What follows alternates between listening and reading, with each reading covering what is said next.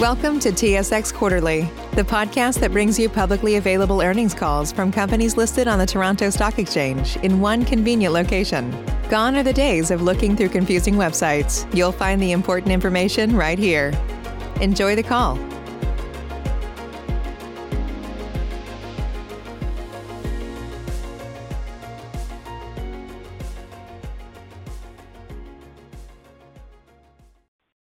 Good morning, ladies and gentlemen. Thank you for standing by. Welcome to Innergex Renewable Energy's 2021 third quarter results conference call and webcast.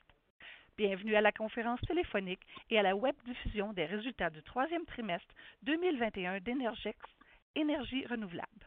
At this time, all participants on the phone and internet are in a listen-only mode. Following the presentation, we will conduct a question and answer session for analysts and institutional investors, and instructions will be provided at that time for you to queue up for questions. If anyone has any difficulties hearing the conference, please press star followed by 0 for operator assistance at any time. I would also like to remind everyone that this conference call is being recorded. And I would like to turn the conference over to Karine Vachon, Senior Director Communications. Please go ahead. Thank you. Hello, everyone, and thank you for joining us today. I'd like to specify that this conference will be held in English.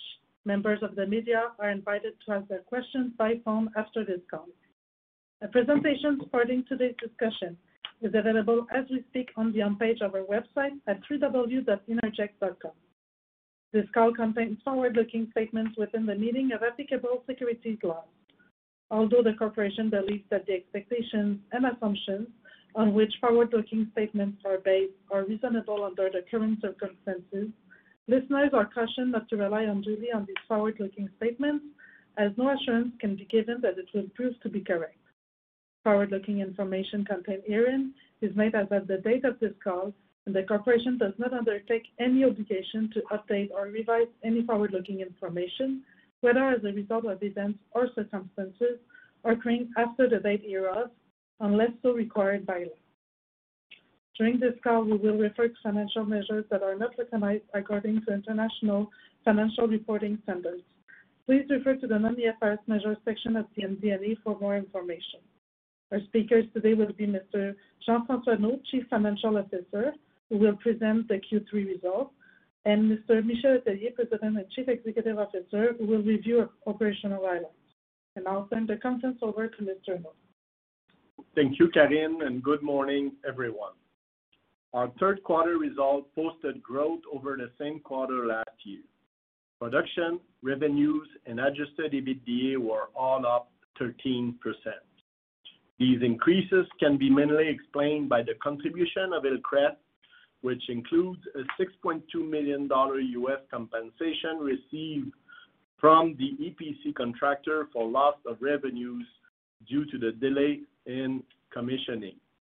Also by the consolidation of Energia Lima results since July 9, 2021, and by the commissioning of the Griffin Trail facility. These items were partly offset by lower revenues at the wind and hydro facilities in Quebec and by higher operational expenses at the Quebec wind facility.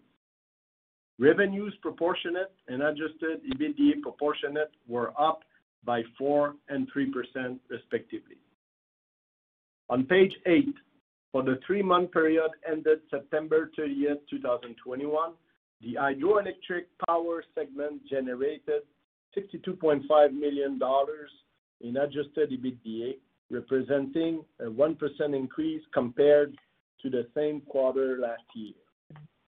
This result is mainly explained by the consolidation of Energia Lima results, which includes now 3 hydro assets, namely Duqueco, Guayacan, and the recently acquired Licán facility. These factors were partly offset by the fire incident at the Cahic Creek facility and a lower contribution from the facilities in Quebec due to lower revenues. The wind power segment generated $45.6 million in adjusted EBITDA, representing a 6% decrease compared to the same period last year. This decrease is mainly due to lower revenues and higher operating expenses at the Quebec facilities and to lower revenues at the Ford City facility. This decrease was partly offset by the commissioning of the Griffin Trail wind facility and by a higher contribution from the facilities in France. The solar power segment generated $29.8 million in adjusted EBITDA. The increase is mainly explained by the contribution of Hillcrest and by the higher contribution of the Salvador and Pampa Elvira facilities in Chile. This increase was partly offset by lower contribution from the Phoebe facility due to lower revenues. On page 9, for the quarter ended September 30th, the joint ventures and associates contributed $22.7 million to adjusted EBITDA proportionate, compared with a contribution of $29.7 million in the same quarter last year. The decrease is due mainly to the consolidation of Energia Lima's result and due to a lower contribution from the Toba Morros facility due to lower average selling prices. In addition, the proportionate production tax credit contribution decreased from $13.2 million to $10.7 million, mainly attributable to the exclusion of the results from the Flat Top and Shannon joint ventures and to lower PTCs earned at the Ford City facilities due to lower generation.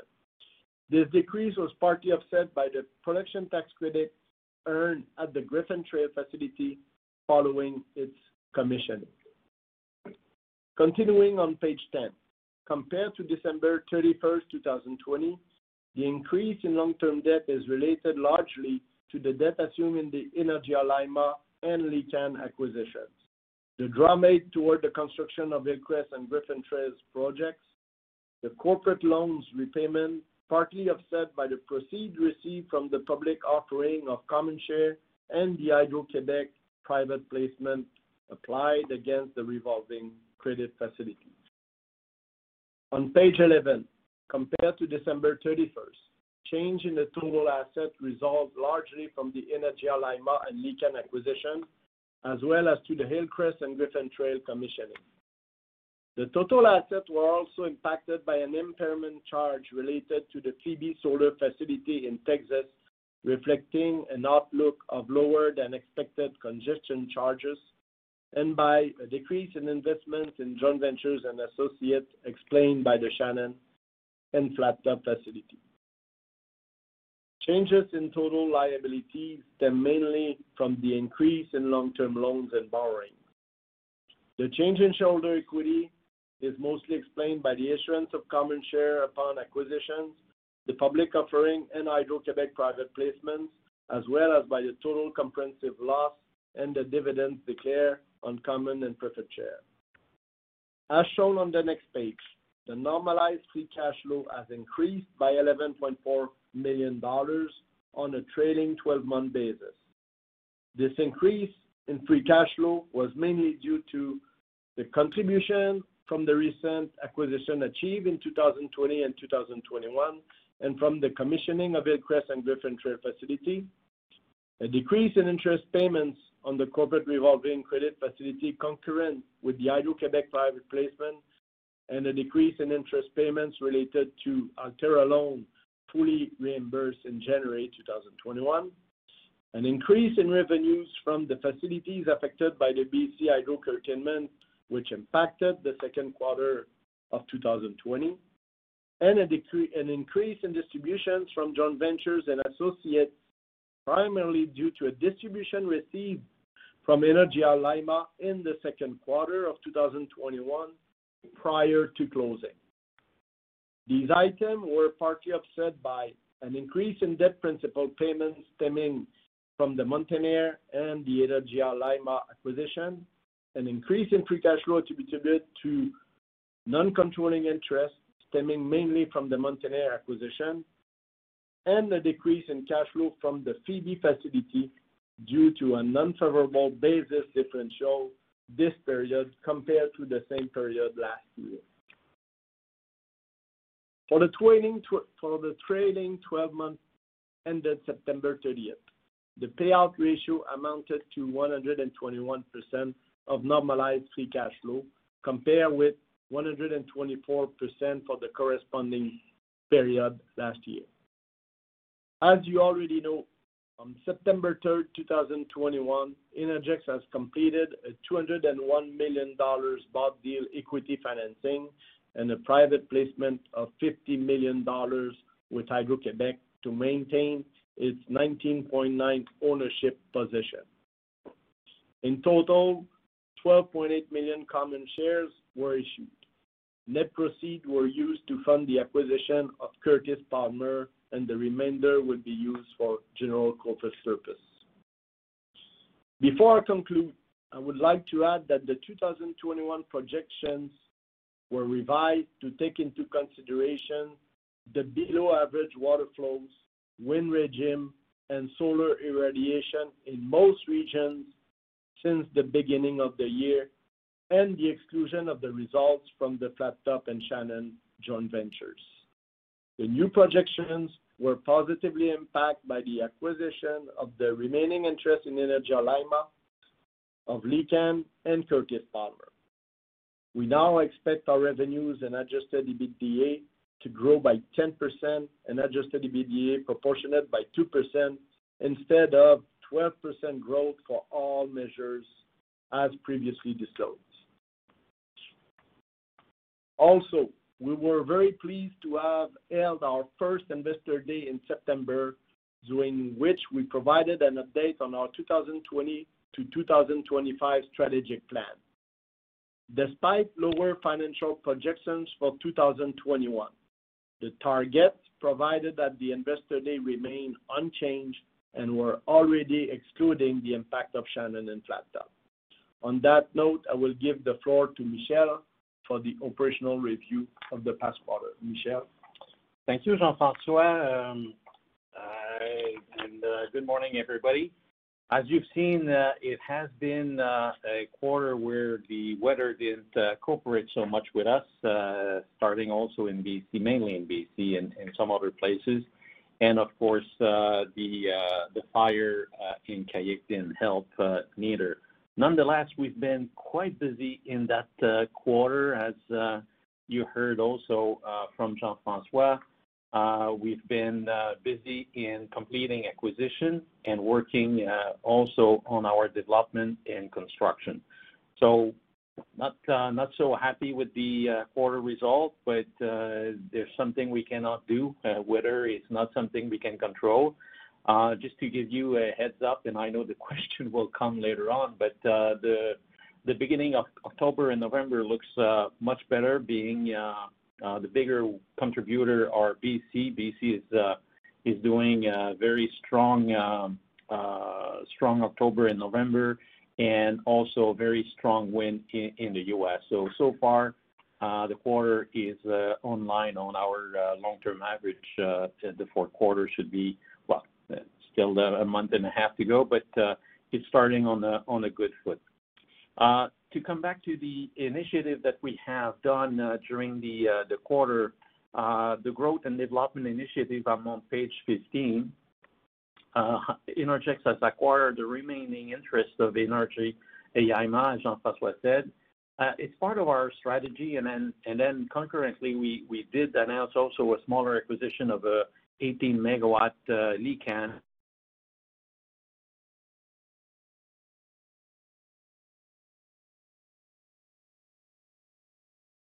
storage. The idea of Chile, as we mentioned, is that we want to have a diversified portfolio, and we want to have some storage capability. We'll also be looking to put battery in Chile in the future. I think that what we have seen for people that have not looked into the market in Chile this summer, but the winter for them, we've seen a spike in pricing in direct result in the price of natural gas going up, and also the fact that they're committing more and more commitment towards closing the coal. So we've seen a big improvement in terms of pricing, and I think that we'll see overall in the near future a discrepancy between solar hours during the day and evening and night. So we think that battery will have to play a good role, and definitely small hydro with storage capability will also be very beneficial. So the idea over there is to have a diversified portfolio, like I said, and now owning 100% of the IMA will be a lot easier for us to achieve this this goal, and also making sure that we could put I would say a better financing strategy behind these portfolio going in the future. Switching to on page 16, also very happy with the acquisition of Curtis Palmer. We announced that during the month of August. We just concluded the transaction a few weeks ago. Very happy to have these projects in the portfolio. Of course, very proud and happy to have been successful in this acquisition with Hydro-Québec. I think that together we'll be a good team in order to put value into these portfolio on the long term. In the meantime, we're seeing very good cash on cash from this acquisition, given the fact that they still have some PPA remaining in these two assets. So the idea, as you know, for our M&A is to focus more on the early cash on cash. Of course, we want to have long-term value associated also with these acquisitions. But if we can find acquisition that also contribute on our cash on cash for the next few years, as you know, this is part of our strategy to help our payout ratio while we're still developing and creating value in the prospective and development activities. Talking about development activities, very happy also to conclude the commissioning of Griffin Trail. That project was I guess put on a fast track last year when we saw the opportunity to apply for the PTC extension rule. So very happy to have been able to conclude the development and the construction in time and in a little bit under budget on that one. As Jean-François alluded, this was a good contributor during the quarter. We're happy to see a little bit firm, better pricing in Texas also. And we don't have a power hedge on this thing. It's the production is exposed to merchant, as Jean-François mentioned. But remember that we have also a PTC in these projects, and the PTC are fully indexed for the next 20 years. They're representing at roughly $25 per megawatt hour. So it's roughly half of the revenue or the financial contribution to these assets. So it's not fair to talk about a project in Texas with PTC being fully merchant. We have, like I said, at least 50% of our revenue are based on PTC and potentially also REC sale on the long term. Continuing also on the activities, construction on Tonnerre and Innavik are progressing well. Innavik construction was advancing well.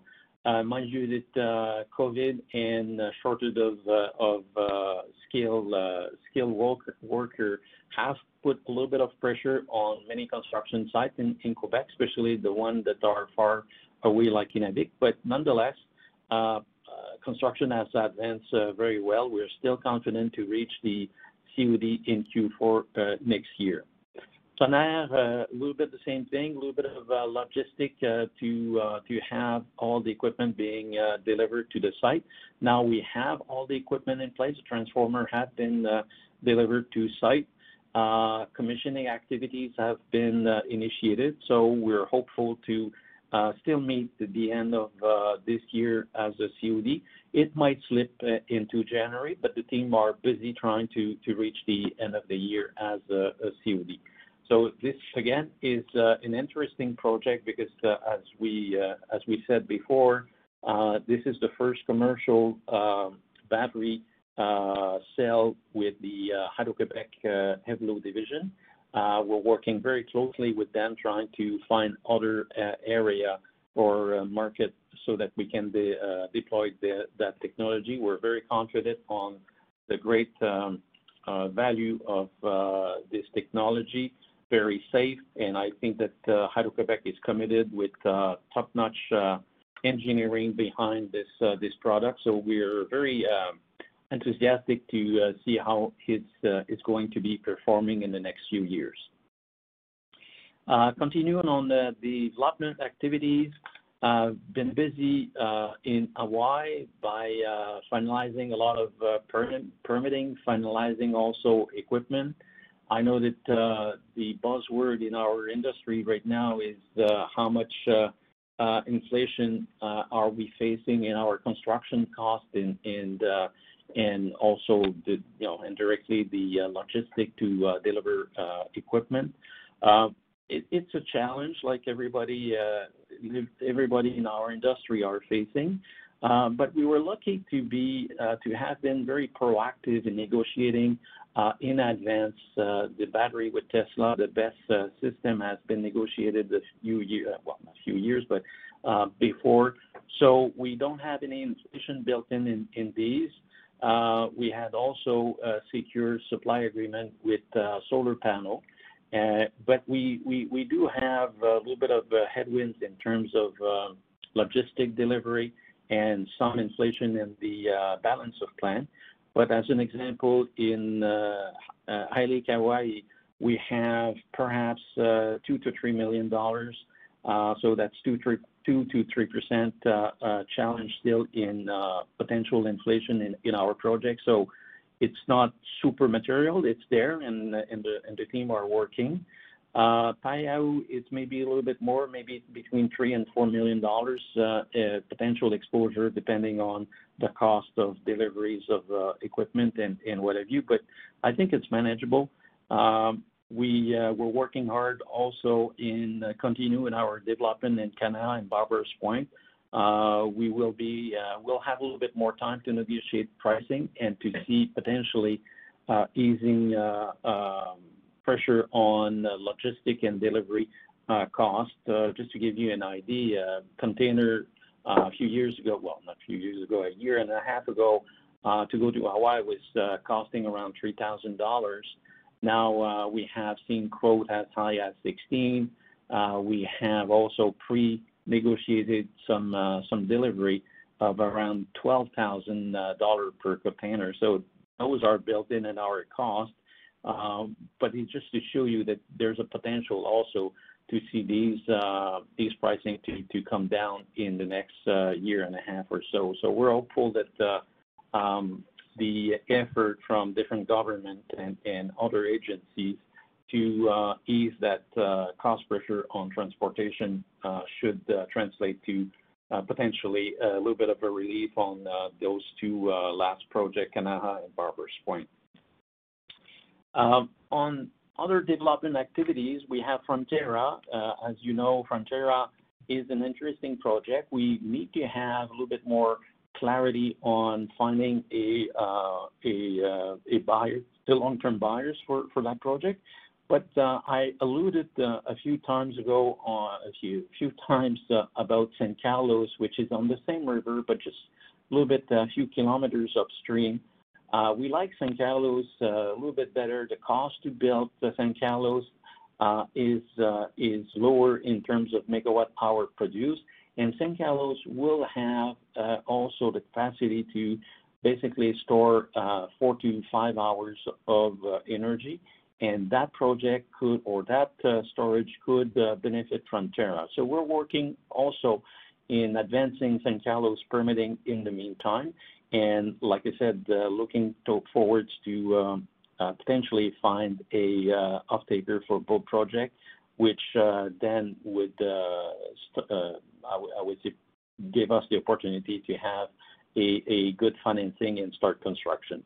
Racua is a very small 3 megawatt in Chile. We did put that there. It's just that we're going to take advantage of the existing infrastructure in Duqueco. There's a second dams that are releasing water into the river, and we're going to take advantage of that released water at the bottom of the existing dam. So it's not a big project, but it's a profitable one and an interesting a small addition to the Duqueco facility. First, also Lasne 9 megawatt France, we only own 25% of that project, but nonetheless, it's going to be a very interesting project. We're going to be going forward with that one into potentially construction next year. So still waiting for interconnection service agreement, but hopefully we'll have the opportunity to start that construction sooner than later. Going a little bit fast on prospective projects. As you know, we're working hard towards developing more projects in United States, France, and South America. Canada is also right now, or Quebec is come back to I would say an active market with the RFP in Quebec for wind. It's a 300 megawatt RFP for wind, but also Hydro-Quebec has said or released their forecast for 2030, and it's encouraging.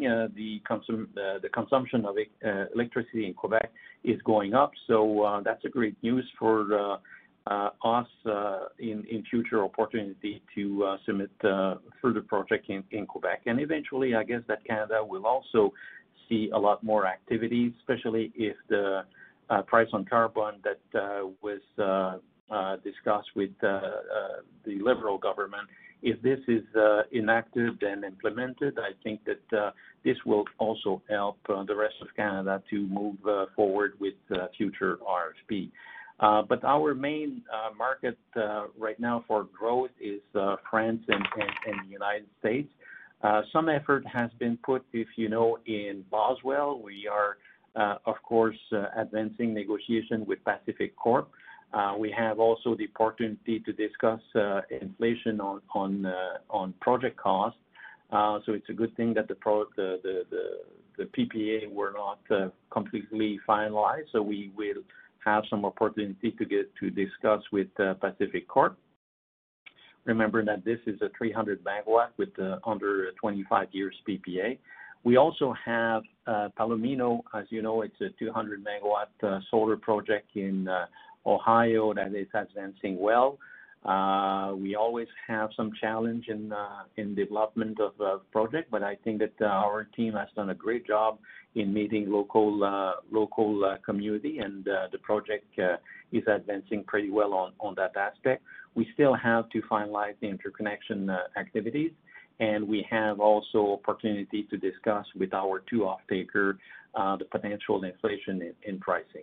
That being said, I think that the price of electricity in the United States, especially for renewable energy, have firmed up quite a bit, and a lot more corporate off-taker are very interested in signing long-term contracts to secure their supply of green power. You've seen, natural gas price going up, so obviously that has also firmed up quite a bit some of the price target in United States. Even Mid-C has been quite strong this year. Matter of fact, we have one project in BC that can benefit from the Mid-C, and Mid-C has been very strong so far all the years. So we're seeing a lot more activities, a lot more demand for corporate PPAs, and our intention is to develop further project, as you know, solar and wind. We've been very active in the Northwest and Midwest.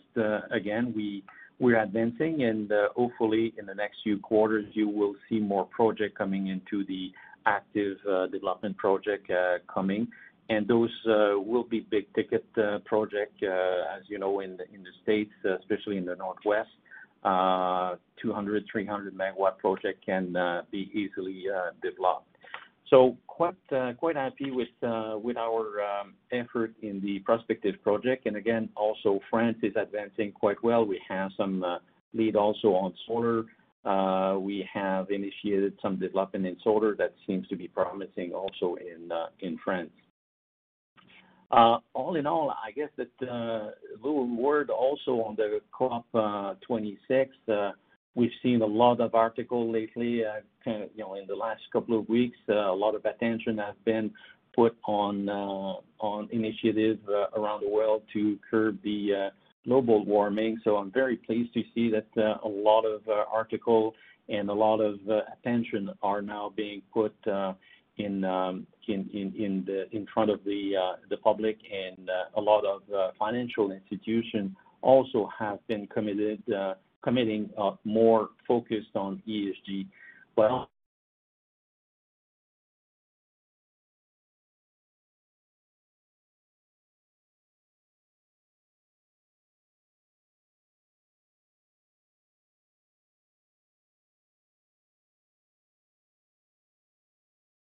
Ladies and gentlemen, please stand by while we reconnect the host site.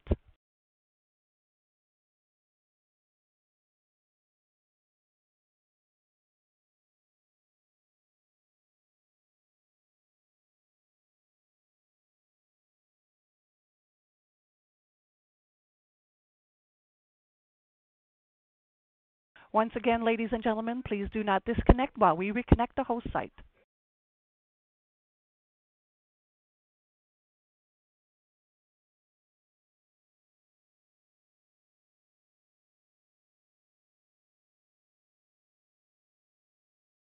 Save big on brunch for mom, all in the Kroger app.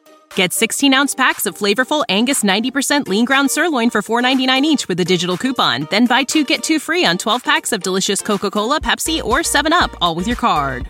Shop these deals at your local Kroger, less than 5 miles away. Or tap the screen now to download the Kroger app to save big today. Kroger, fresh for everyone. Prices and product availability subject to change. Restrictions apply. See site for details.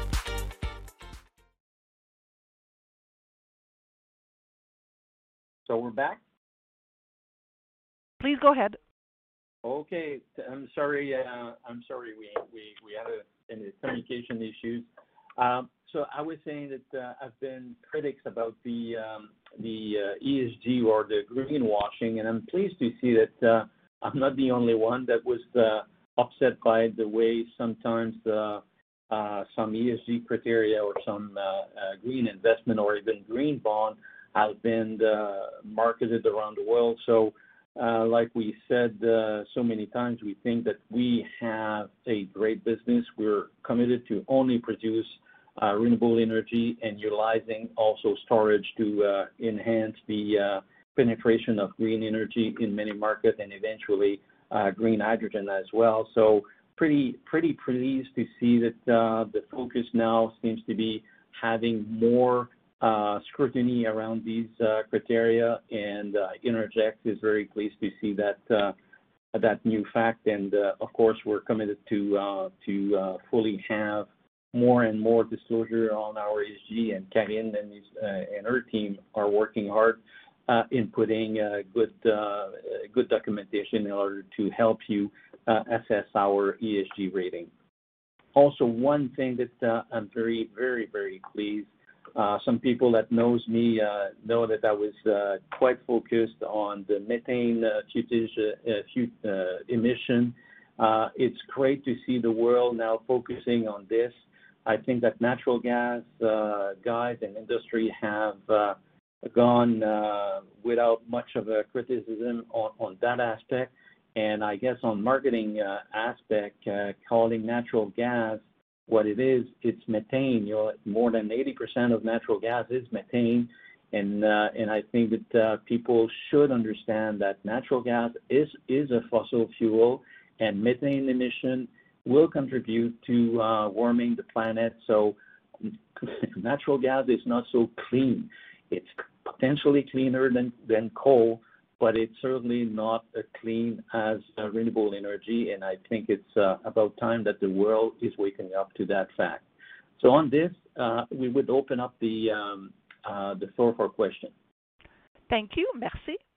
Ladies and gentlemen, if you have a question, please press star followed by the 1 on your touch-tone phone. You will hear a 3-tone prompt acknowledging your request. Your question will be polled in the order they are received. Please ensure that you lift the handset if you're using a speakerphone before pressing any keys. Please go ahead and press star one now if you have a question. And your first question will be from Sean Steuart at TD Securities. Please go ahead. Thank you. Good morning, everyone. Good morning. Michel, you touched on some changes to the prospective development pipeline, and there was mention in the MD&A of some wind projects in France and Chile moving to early stage from mid stage. Can you give us some context on what's happening with those projects and why they've moved seemingly backwards in the queue? Well, in Chile, we had a small one, a 9 megawatt, that we was not very material. We had acquired these rights a few years ago, but we're focusing more on bigger projects, so I don't think it's very material.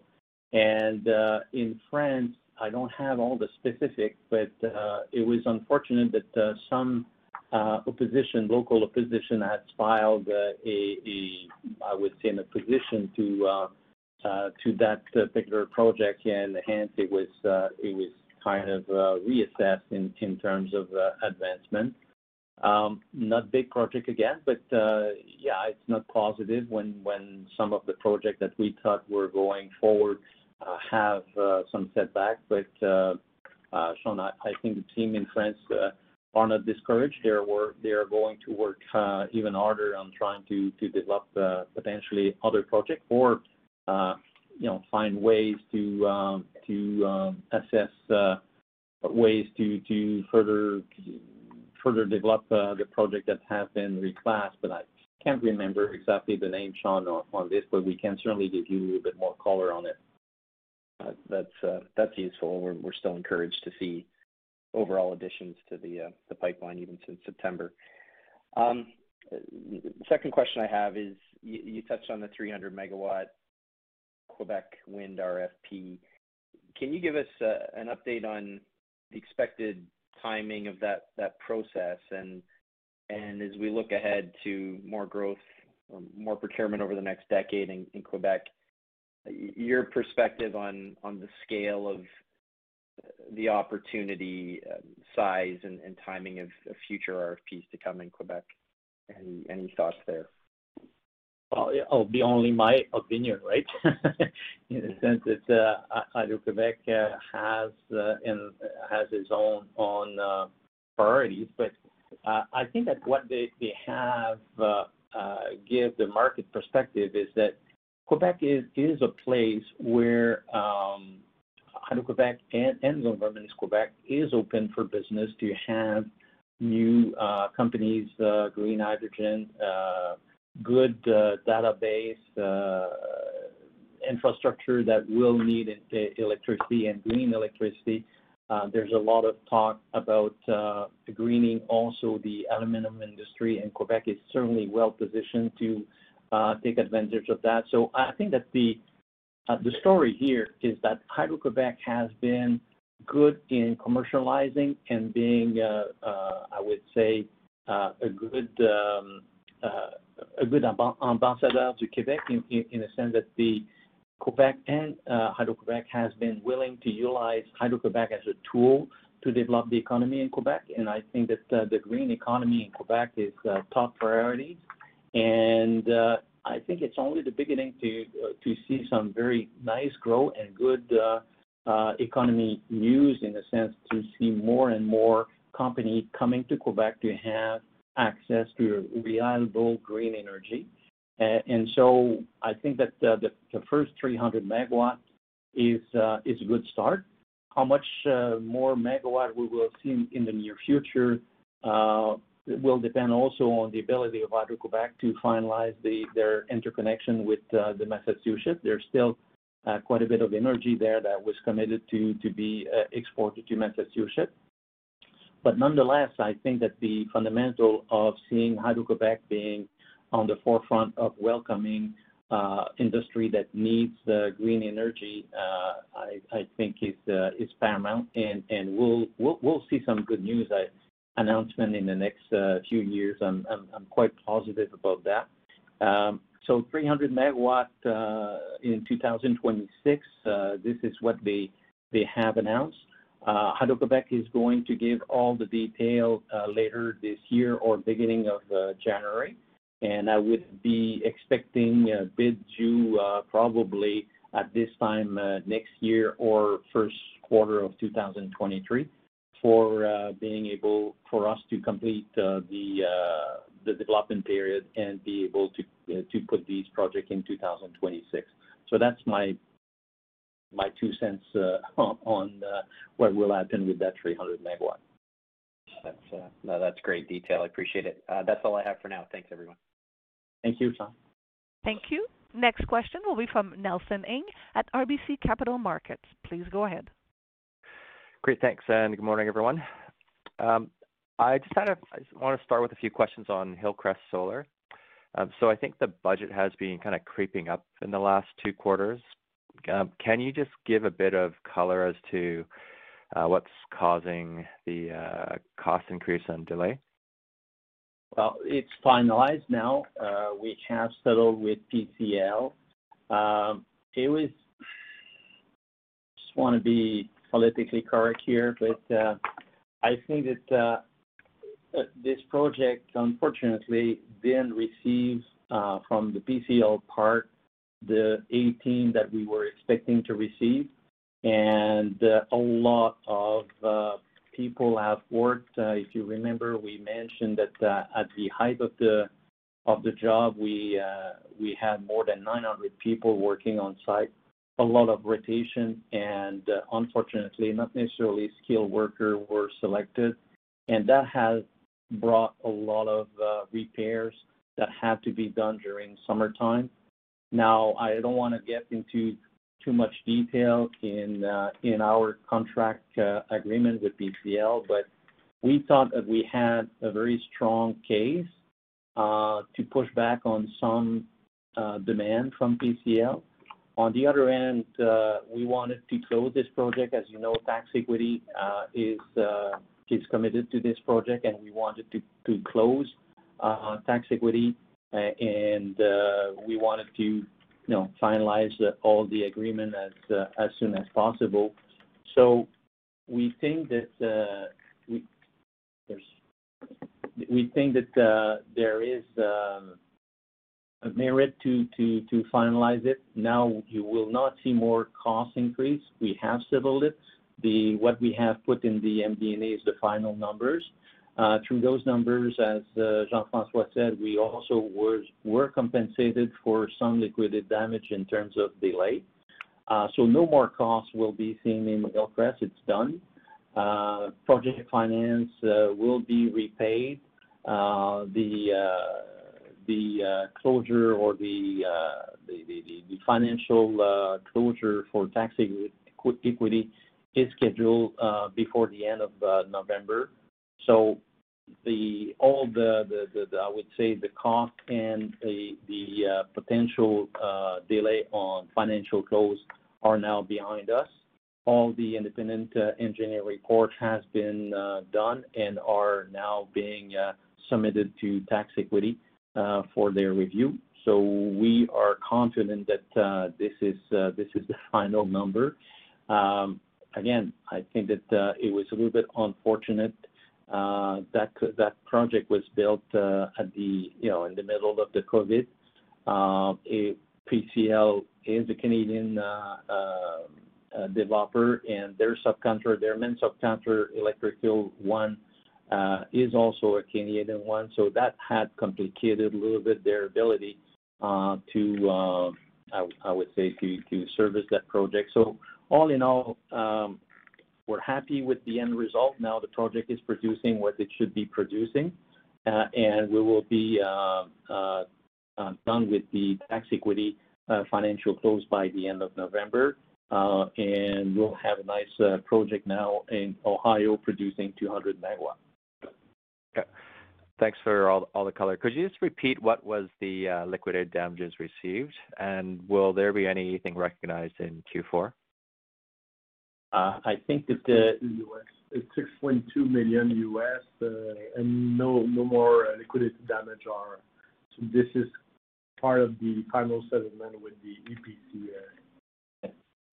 So we're done. We have recorded it in the Q3. Now the project has been fully operational since then, and there's no more liquidated damage related to the non-performing asset. Okay, thanks. My next question relates to Curtis Palmer. I think there was roughly an earnout provision that has a cap of about $30 million, and I think it relates to the New York ISO market pricing in 2023, 2024. But I believe the PPA at Curtis Palmer goes out to 2026. Can you just give a bit of color as to what the earnout provision relates to, and under what circumstances would you need to pay some earnout? I don't want to go too much into detail there. We'll disclose it when we will settle.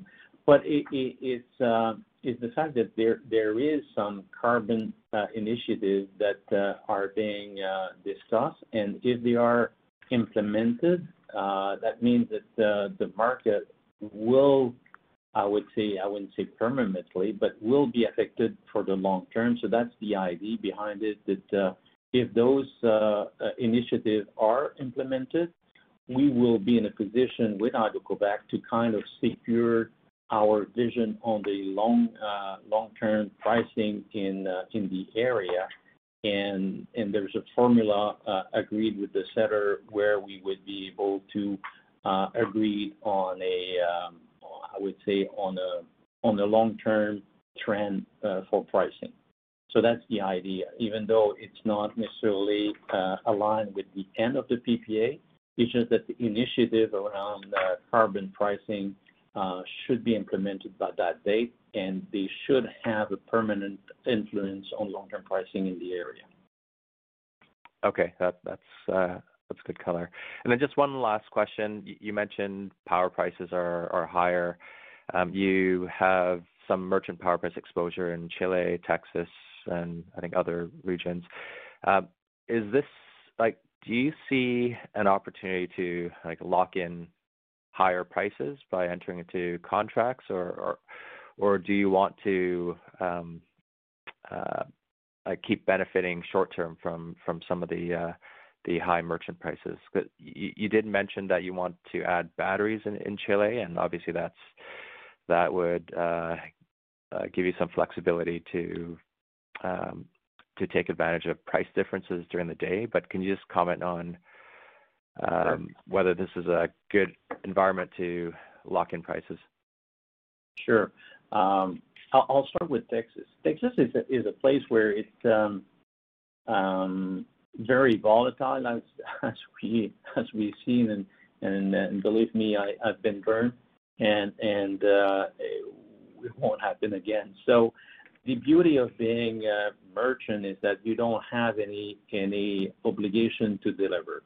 The nice thing about other PPA, technically, just like the one we have with Ford, is that we would be also, if we can, the PPA that we'd like to have is as produced, right? We don't want to get in Texas again with firm obligation to deliver and being forced to buy on the market when the volatility can be so high.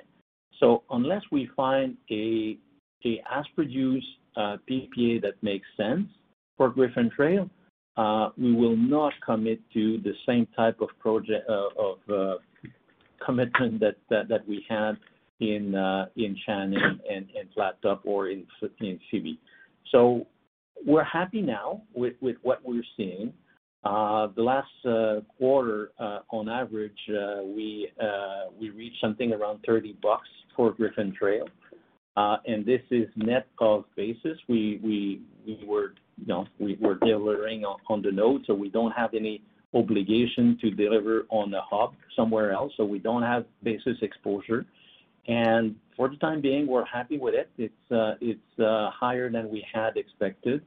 And we're not in a rush unless we can find an as-produced PPA. Now, for Chile, it's a little bit of a different story. Chile price have been coming up. There's a lot of curve in what we have gives you as guidance for Licán as an example, or even for AIMA portfolio, are based on a I would say a mix of a curve that are showing reduced price starting next year for a couple of years. The idea behind this is that old PPA had been signed a few years ago, and their COD are supposed to be in those 2 years. Now, that being said, those PPA were signed at very low pricing, hoping that solar and battery price would have calmed down even more than what we have seen lately. So my view is that this won't happen, and there will be an acceleration also on decarbonization of the economy in Chile. I think that next year we'll probably see even better opportunity to lock a long-term PPA. For the time being, we've seen some pricing during summertime in evening and night at $110, $120 per megawatt hour. So it's not a bad deal to be merchant these days in Chile. Natural gas price has gone up, as you know. Chile doesn't have any, so they have to import it in LNG. They'll be competing against Europe and many other countries that needs natural gas these days. So I don't see any weakness in the natural gas price going forward in the next few months. So we're not in a rush to sign. We have a lot of incoming calls to sign PPA in Chile. Price have increased for 4, 5, 10 years PPA. We're patient. I think that we will have opportunity to lock price at even better condition. That's great news on Chile. I'll leave it there and get back in the queue. Thank you. Thanks. Thank you. Next question will be from Mark Jarvi at CIBC Capital Markets. Please go ahead. Thanks. Good morning, everyone. Michel, I want to come back to your comments about Palomino and Boswell. You said you're trying to manage inflation pressures and maybe see if you can get some offtake price adjustments. Would that be easier at Palomino, where it was a bilateral negotiation, versus Boswell as an RFP? And just curious in terms of what capability you have at Boswell to try to adjust the price. You're right.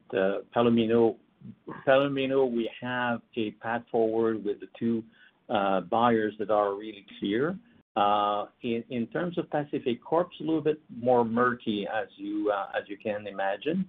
But we were, if you've seen the numbers, we were one of the lowest contender pricing in that bid. Everybody in that group must be facing the same issues. You know, it's an industry-wide issue. So you're right. There's not necessarily an easy process in Pacific Corp RFP. But again, I think that we will be able to find a way. We don't need huge increase in our PPA price. We need a little bit of adjustment, not so big. We also have been proactive to reach out to potentially other turbine manufacturer. Vestas was perceived to be the preferred supplier at that time. We have now reached out to others, and we have been shown some interesting alternatives that are mitigating the potential increase in cost that we had seen previously. So we have also means to mitigate this inflation by having different model of turbine that could somehow be more suitable for the site in terms of total generation. So I'm hopeful that we'll find a way. We don't need a huge increase, and I think that Pacific Corp need that energy and are seeing also that the market that they want to serve with those contracts are seeing also some increase. So it's a win-win. It's not like Pacific Corp would have to swallow a big increase in their supply and not being able to flow through it to their other customers. So I'm pretty positive that we'll find a solution. And just in terms of timing for those solutions, is it like when sort of the earliest we could see a contract at Palomino and move that into the firm development pipeline? The same thing for Boswell. Well, we have two major customers signed for Palomino. We had a window of, I would say, opportunity to show them an increase. That was a few weeks ago. We did show them an increase. They have selected, they have another option to wait another 6 months to see if inflation prices are still there or get reduced. And then they have the option to walk out, and then we would be free to negotiate with somebody else. But to be really frank, their option will not be better. I mean, the price of corporate PPA have gone up, and that's a fact. And it's not only us trying to be opportunistic here. I think the whole industry is seeing some inflation, and the interest rate has gone up. So the cost to produce electricity has gone up as well. So I don't think that and we're fair, we're open book. So I think we'll find a way there too to continue and make the adjustment that makes both parties happy. And so just based on those comments, clarity and sort of the green light to proceed on those would probably not happen until mid or late next year. Well, for us, Palomino is a green light. I mean, we will find it. There is plenty of corporate off-taker in that area. So for us, it's only getting the permits finalized. Makes sense. And then just coming back to M&A, you made the comments, and you had for a while now, that cash-on-cash yield is important, but also sort of value maximization. With the big accretion that came with Curtis Palmer, does that change at all the types of deals you're looking? Maybe a little less focus on high cash or cash-on-cash accretion, more about an IRR maximization, and maybe a little lower accretion? Or just sort of updated thoughts in terms of M&A, I guess, the deal flow you're seeing, and just sort of priorities in terms of what you're looking for on an operating asset right now. Well, the idea here is that it's always a balance. Of course, we're focused on cash, but we want to acquire some good asset. We don't want to only have the cash on cash in our goal to acquire asset. But I think that it's still a good proposal if we can acquire existing assets that are generating cash on cash, so that give us more flexibility for us to continue investing in our pipeline of development. As you know, development pipeline can take 2, 3, 4 years to develop. Some area are faster than others, but obviously putting money up front with these projects are putting a little bit of pressure on our payout ratio. So I think that this focus of using M&A as a tool to help us mitigate the pressure on our payout ratio, because we want to do development, because we're being more active. Also, we have bigger teams on the ground, and we're seeing great opportunities. As you know, I alluded to COP26, but there's so many state initiative and corporate initiative around the world that, and especially in the market that we're active, that we are seeing a lot of opportunities. So we don't want to slow down on the development, and one tools to help us not slowing down on the development is making sure that our M&A comes in to help to give us a little bit of a help on the short-term cash flow. So we're open to look at other type of acquisition if they're really good. But of course, the cash on cash will still be a priority when we would be deploying capital in M&A. And just based on the deal flow you're seeing, could the sort of the total amount of acquisitions in terms of dollars invested be comparable to what you did this year if we think forward to next year in 2022? Well, it's always volatile, right? It all depends, and we've looked at a lot of transactions last year. Our team were really busy in looking in many and being participating in due diligence. So it's a competitive world. So it always depends on the type of opportunity and the players that are also selected. But I imagine that what we have deployed in terms of capital this year can be replicated next year, but there's no guarantee, of course. That makes sense. Thanks, Michel. Thanks. Thank you. Next question will be from Rupert Merer at National Bank. Please go ahead. Good morning, everyone. Good morning. Hello. I'd like to ask about development in France. If I look at your advanced stage pipeline, I think you have 161 megawatts there. What are the opportunities for bidding into France in their latest RFP? What's the outlook for Innergex there? To be honest, Rupert, Jean Trudel has better vision on that. We can get back to you or to the team maybe by giving a little bit more guidance. But the idea is that by 2025, we were hoping to have 4 or 5 projects being ready to build and having been successfully participating in RFP. We're hopeful that one project might be finished by next year, and then it's hopefully, like we said, 1 or 2 projects per year starting in 2023 that could be ready for. But again, it's always a little bit volatile there too. I don't want to get too much detail on those because we've seen that we were hopeful on one and we had a setback. So one has to be cautious in France.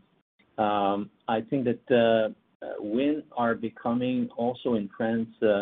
Wind projects are under more and more opposition in France, local opposition and organized opposition. It's always been the case, but lately we've seen a little bit of a pushback there. Solar, on the other end, seems to have also some promising, and it might be more acceptable to some degree. And that's why we have also focused some of our team and hire new colleagues to develop solar in France. We have a 60 megawatt that is not yet in the advanced pipeline that seem to be very promising. So we're working hard, but it's long. In France, project will be more profitable to some degree, but it's a long haul. It's not easy to develop in France. With the higher power prices in France, are there opportunities for building projects with corporate offtakes rather than the government-backed offtakes? Yeah. Well, that's a very good point, Rupert. I think that the price, to some degree, now in some corporate PPAs or opportunity in PPAs are actually higher than existing contract. So I think the industry in France is even looking to potentially cancel their utility type PPA to switch towards corporate, especially if those PPA are left only a few years in their contract. So I don't know how long it will last, but right now there's a very strong corporate PPA demand, definitely.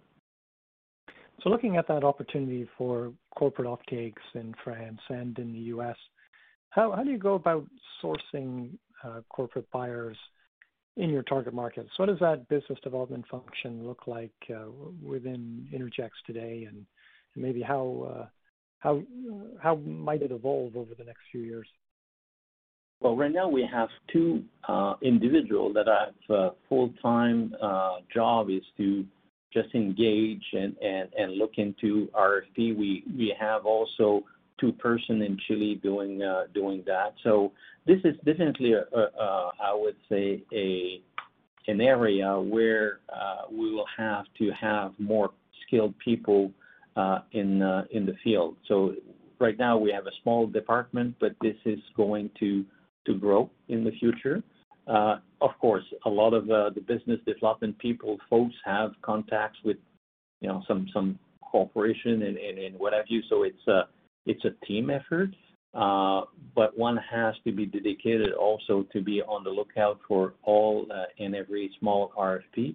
There's some platform in the U.S. that are starting to be developed where it's a little bit like an electronic match where we can participate and then we see some corporate small RFP that are coming on a daily basis, and this is helping. And I think that this will be also developed in the States. I think that platform where corporate PPA would come in and put their ask, and IPP like us would be in a position to fulfill these demands.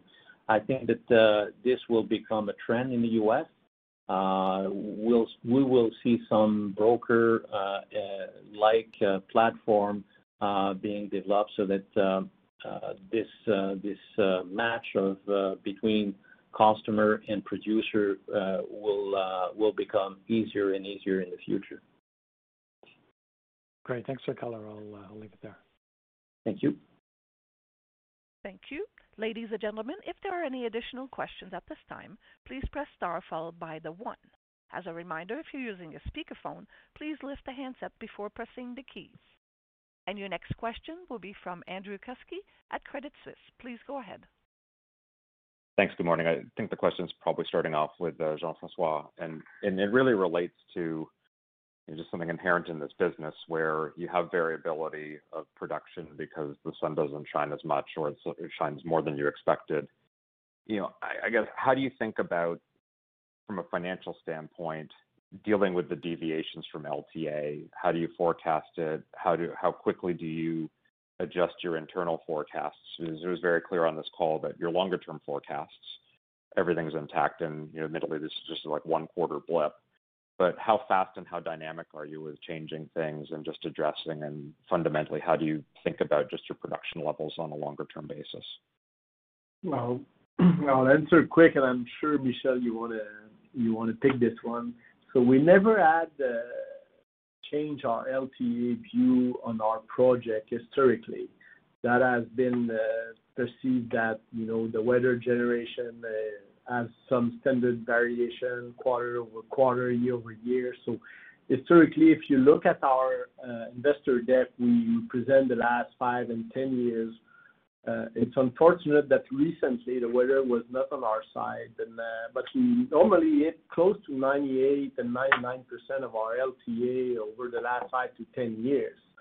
So, but the most recent years has been not good, and we thought that the diversification, Michel, of jurisdiction and resource type would help and support to be closer than 100%, but we never did change. So when we forecast, we typically like to see our asset that the next quarter will be at 100%. Very difficult to predict, but Michel, I'm sure you have a lot to say on this. Well, it's funny because we had our audit and board yesterday.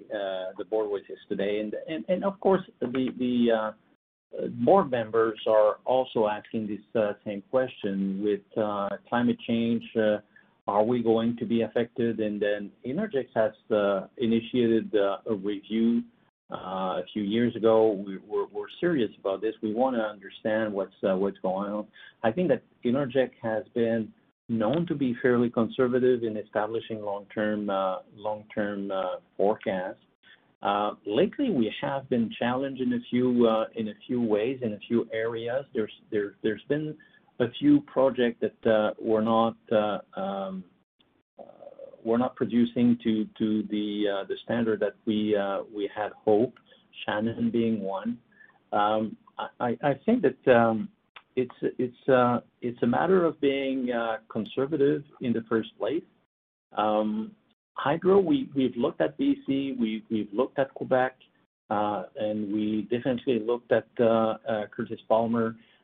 Our conclusion is that on a yearly basis, BC, Quebec, and New York will benefit from, I would say, climate change to some degree, meaning that winter should be warmer and we should be receiving a little bit more rain during winter time, so hence less huge amount of snow accumulated during winter time.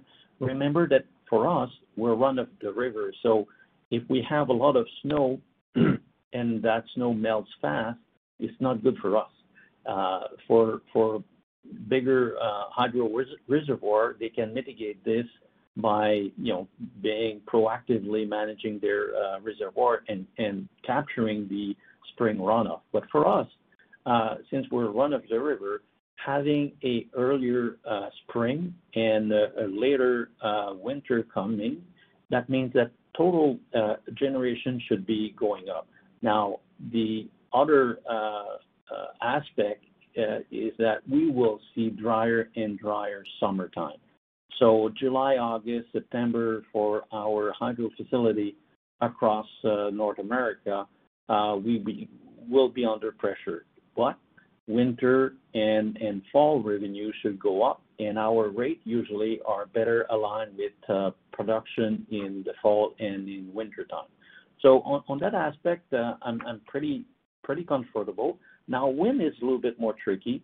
A little bit more difficult to have clear answer where the wind will go.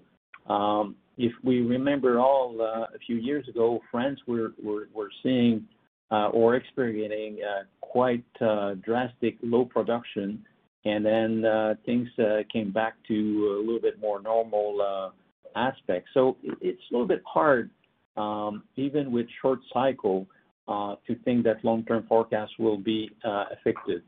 But it's something that we are always looking, and whenever we're making an acquisition, we're taking that in consideration, and we're hoping by acquiring new facility in different area, we will eventually also mitigate any future climate change influence on our long-term forecast. But it's something that we have on our top priority. Yeah, and then Drew, in terms of long-term planning and strategic plan forecast, of course, we do sensitivities on those, and we plan accordingly, and I put some dollar buffer in order to be covered in any case we don't hit the 100%. But again, well answered, Michel. I appreciate the robust answer, and maybe just an extension, and this is one of the mitigating factors on renewables. When you think about the use of batteries as it relates to solar, I guess what we've started to see is a greater bifurcation on some of the solar offerings in the market, where some utilities want to do solar within rate base and have batteries associated with it, and then PPAs they put into the market are really solar only with no battery element. How do you think Innergex sort of fits into that mix at this stage of time? Well, Innergex I would say that if we have a good price for our solar on a PPA basis, we're fine. But the challenge that sometimes corporate or smaller corporate would need some kind of a capacity or 24 hours energy contract. And this is where it's becoming a little bit more tricky if you want to serve one customer with one asset. Battery can help, but the battery can do so much for extending solar hours up to perhaps the evening. So that's why I'm talking so much about the portfolio approach in Chile, because in Chile, the great opportunity that we will have in corporate PPA will be on a 24 hours basis. So solar is great because it's cheap production during the day, but then you have to have either hydro storage or a complementary wind or battery in order to be able to serve them on a 24-hour basis. So for us, I would say that we have also been quite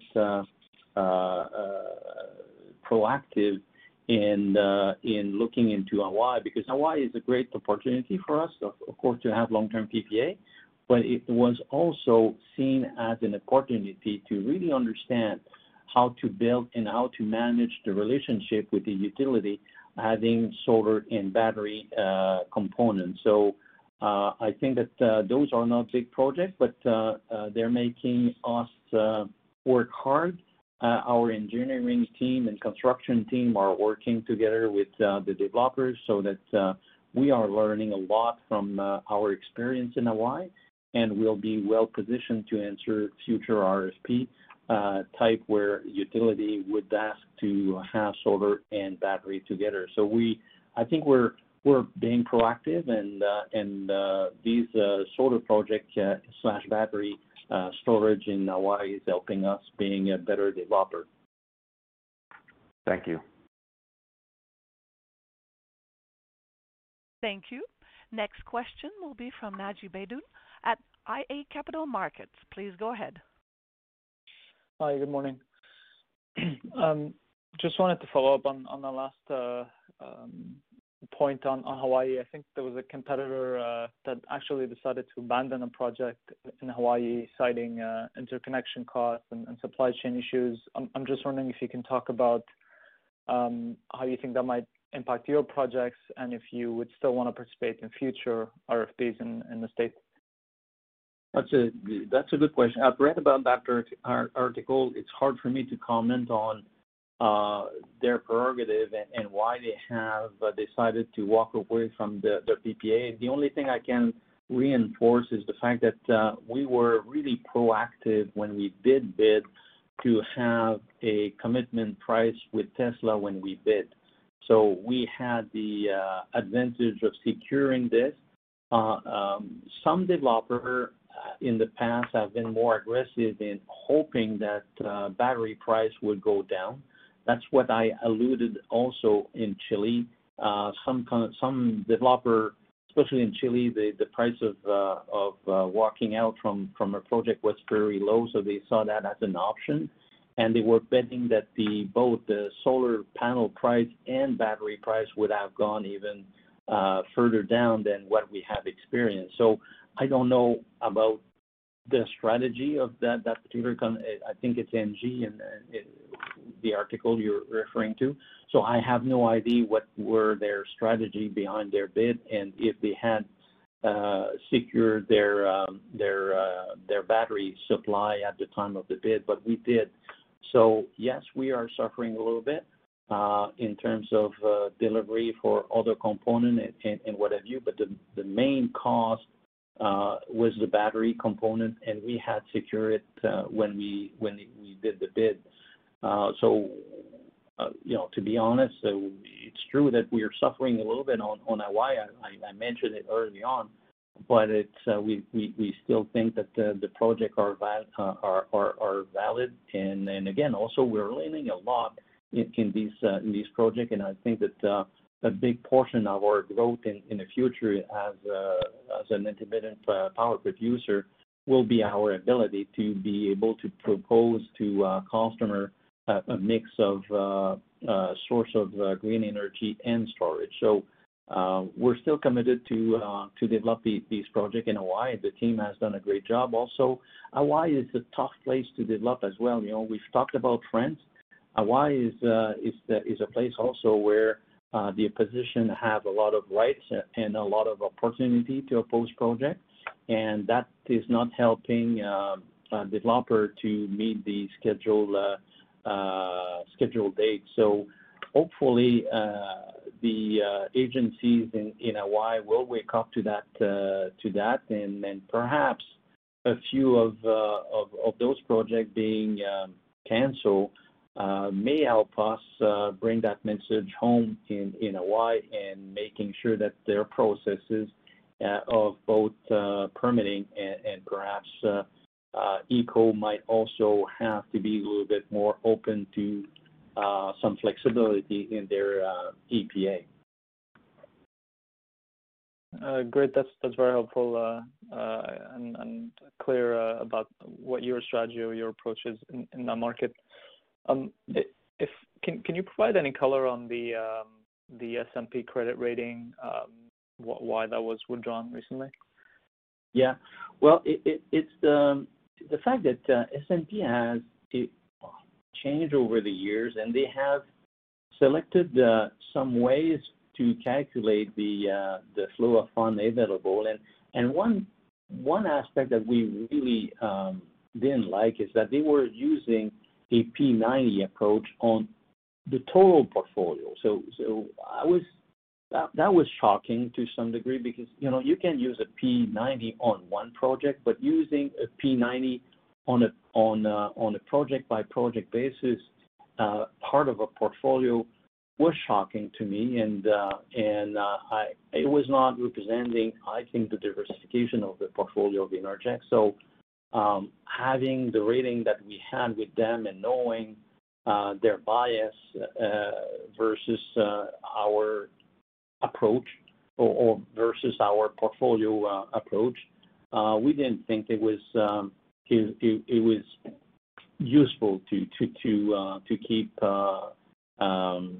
S&P. We have Fitch, and I think that we are sharing a little bit more a common philosophy on how to forecast our ability to serve our debt, and I think that we were perfectly fine with Fitch. Okay, so not expecting to re-engage with S&P for now anytime soon. And nope. Okay. Just my last question is if you had any updates on the Energy Lima integration, and maybe it might be early days, but any optimizations that you want to do for the portfolio in Chile? Yeah, I think that we have started to do a lot in Chile. I think I mentioned it before, but when we did the acquisition of Duqueco, together with subcontractor, there were 40 people working on Duqueco. With the automation and the approach that Innergex has and experience that we have with Hydro, we have reduced these number of people to about 14 now. We still think there's a little bit of efficiency to embed it there. Guayacan had 12 people. There will be only 4 by the end of next year. So there is room for us to work a little bit more in terms of being more efficient in Chile. Financing is also something that in Chile, when you're looking at project by project finance, that doesn't work very well in Chile, because if you don't have a PPA, or if you want to have a PPA with a single asset, it's kind of complicated, because typical PPA in Chile are firm energy delivery. So we think that by having now 100% of the portfolio, we will be looking into a refinancing or an approach of refinancing as a portfolio approach. So I think that we will see some improvement with some synergy, both in terms of operation and also financial ones. Okay, that's great. I'll leave it there. Thank you. Thank you. Thank you. Mrs. Vachon, we have no further questions at this time. Thank you very much, Sylvie, and thank you, everyone. We'll be talking to you in February with our year-end results. Thank you. Thank you. Merci. Ladies and gentlemen, you may now disconnect the line. Spring is in full bloom. Are your finances? With the Chime Secured Credit Builder Visa Credit Card, you can build credit with everyday purchases and regular on-time payments, all with no annual fees or interest. With Chime's Secure Credit Card, you can start improving your credit scores right away. Get started today at chime.com/build. That's chime.com/build. Chime feels like progress. The Chime Credit Builder Visa Credit Card is issued by the Bancorp Bank N.A. or Stride Bank N.A. members FDIC. Out-of-network ATM withdrawal and OTC advance fees may apply. Terms and conditions apply. Go to chime.com/disclosures for details. This country was built on a distinctly American work ethic, but today, work is in trouble. We've outsourced most of our manufacturing to other countries, and with that, we sent away good jobs and diminished our capability to make things. American Giant is a clothing company that's pushing back against this tide. They make a variety of high-quality clothing and activewear, like sweatshirts, jeans, dresses, jackets, and so much more. All made right here in the USA, from growing the cotton and adding the final touches. So when you buy American Giant, you create jobs for seamsters, cutters, and factory workers in towns and cities across the United States. And it's about more than an income. Jobs bring pride, purpose. They stitch people together. If all that sounds good to you, visit American-Giant.com and get 20% off your first order when you use code STAPLE20 at checkout. That's 20% off your first order at American-Giant.com with promo code STAPLE20.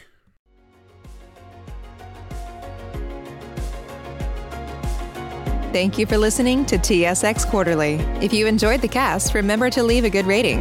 And remember, for any additional inquiries, please consult the company's investor relations section on their website. See you next time.